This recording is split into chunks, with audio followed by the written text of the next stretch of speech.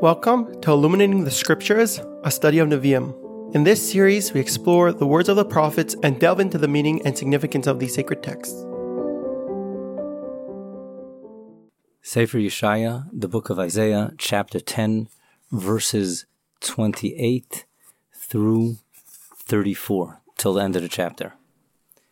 This passage describes Sancherib, the Assyrian king, coming against Jerusalem to besiege it and to capture it. And the prophet goes through the various cities that these are little villages or towns that are generally to the north of Jerusalem, and he passes through these cities as it comes towards Jerusalem.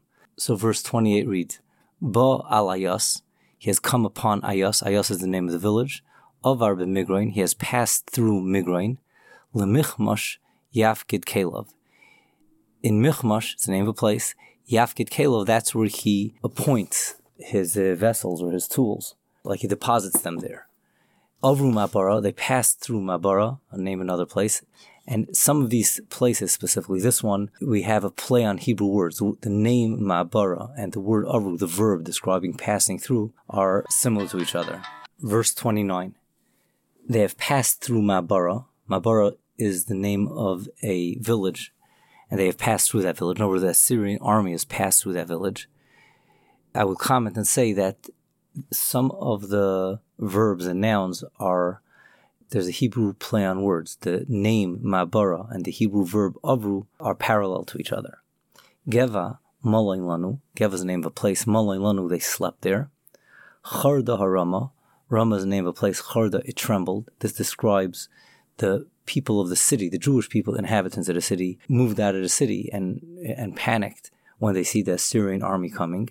Givas Shaul, name of a place, Givas Shaul, literally the hill of Saul, the king Saul, the first king of the Jewish people. Nasa ran away, again, escaped from before the advance of the Assyrian army. Verse 30, Tsali Kailech, lift your voice in a cry, in this case a cry of warning. Bas Galim would be the daughter of Galim, Galim being the name of the place. Bas, the daughter, would be the dwellers of that place. Hakshivi Laisha, Laish, name of a place, listen, in other words, hear that warning cry. Ania Anasais, Anasais, name of a place. Ania is impoverished. The understanding is that her inhabitants have left her, so she's impoverished. Over here also we have a play on words. The name Anasais and the description Ania are similar to each other in the Hebrew.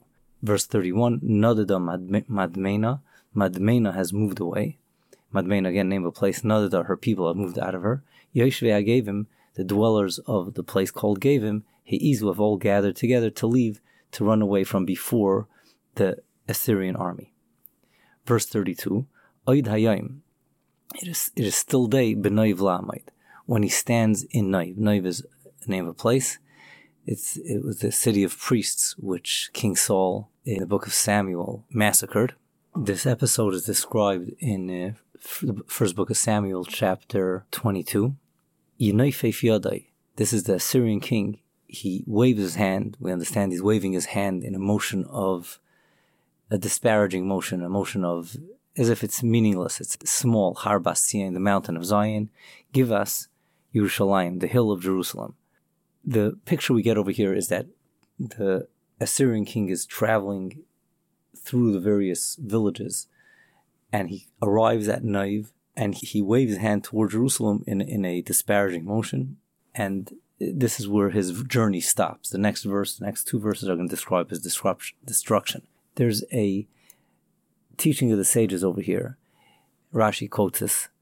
There's a medrash. It's not explicit in the verse at all, but the medrash tells us that his stargazers, Sancherib, the Assyrian king's stargazers, told him that if he captures Jerusalem today, that particular day, he would succeed. And when he came to Naiv and he saw how small the city was, he made this disparaging motion with his hand and he said, there's no need for me to worry about anything. I can certainly capture it whenever I want to, and there's no limits on my ability to capture this small place. The Vilna Gaon brings another thought on this, and he focuses on the idea that many of these places that we just mentioned are not mentioned in many other places in Scripture, except in relation to King Saul.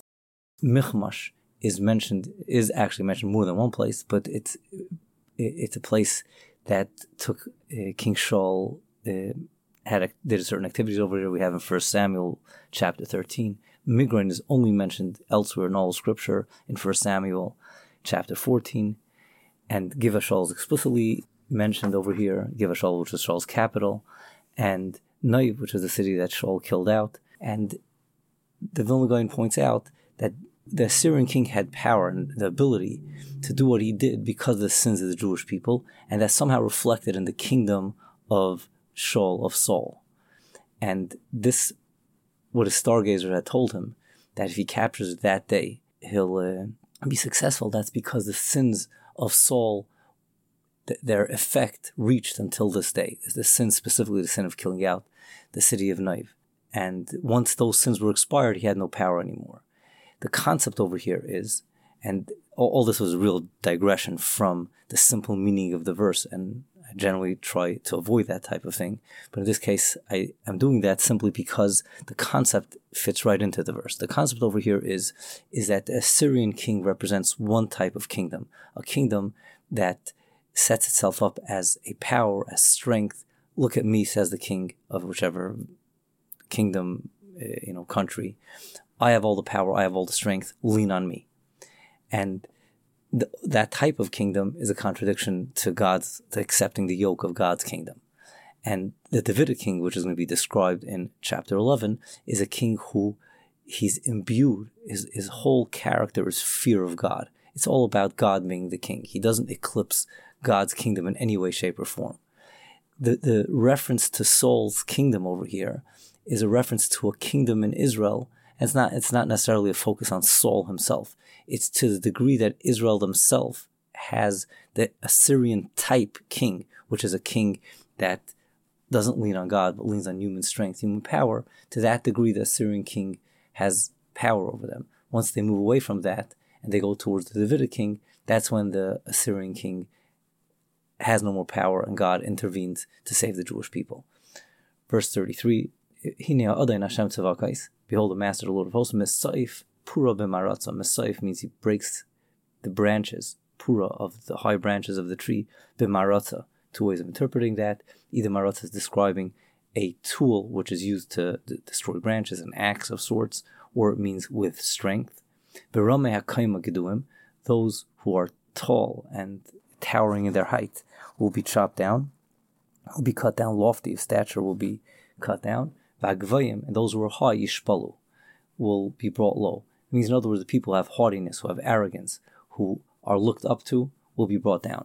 V'nikaf, verse 34, V'nikaf sivchei hayar b'barzel, the thickets of the forest will be cut with iron. V'halavanayin ba'adar yipal, and the Lebanon will fall through the mighty. This is a reference, obviously, to the angel of God destroying the camp of Sancheriv, and this is describing the destruction of the army of Sancheriv. The thickets of the forest describe military strength, physical strength, and all that will be destroyed. And this leads us into chapter 11, which describes the Davidic king, who has a whole different mode of ruling and exerting his power.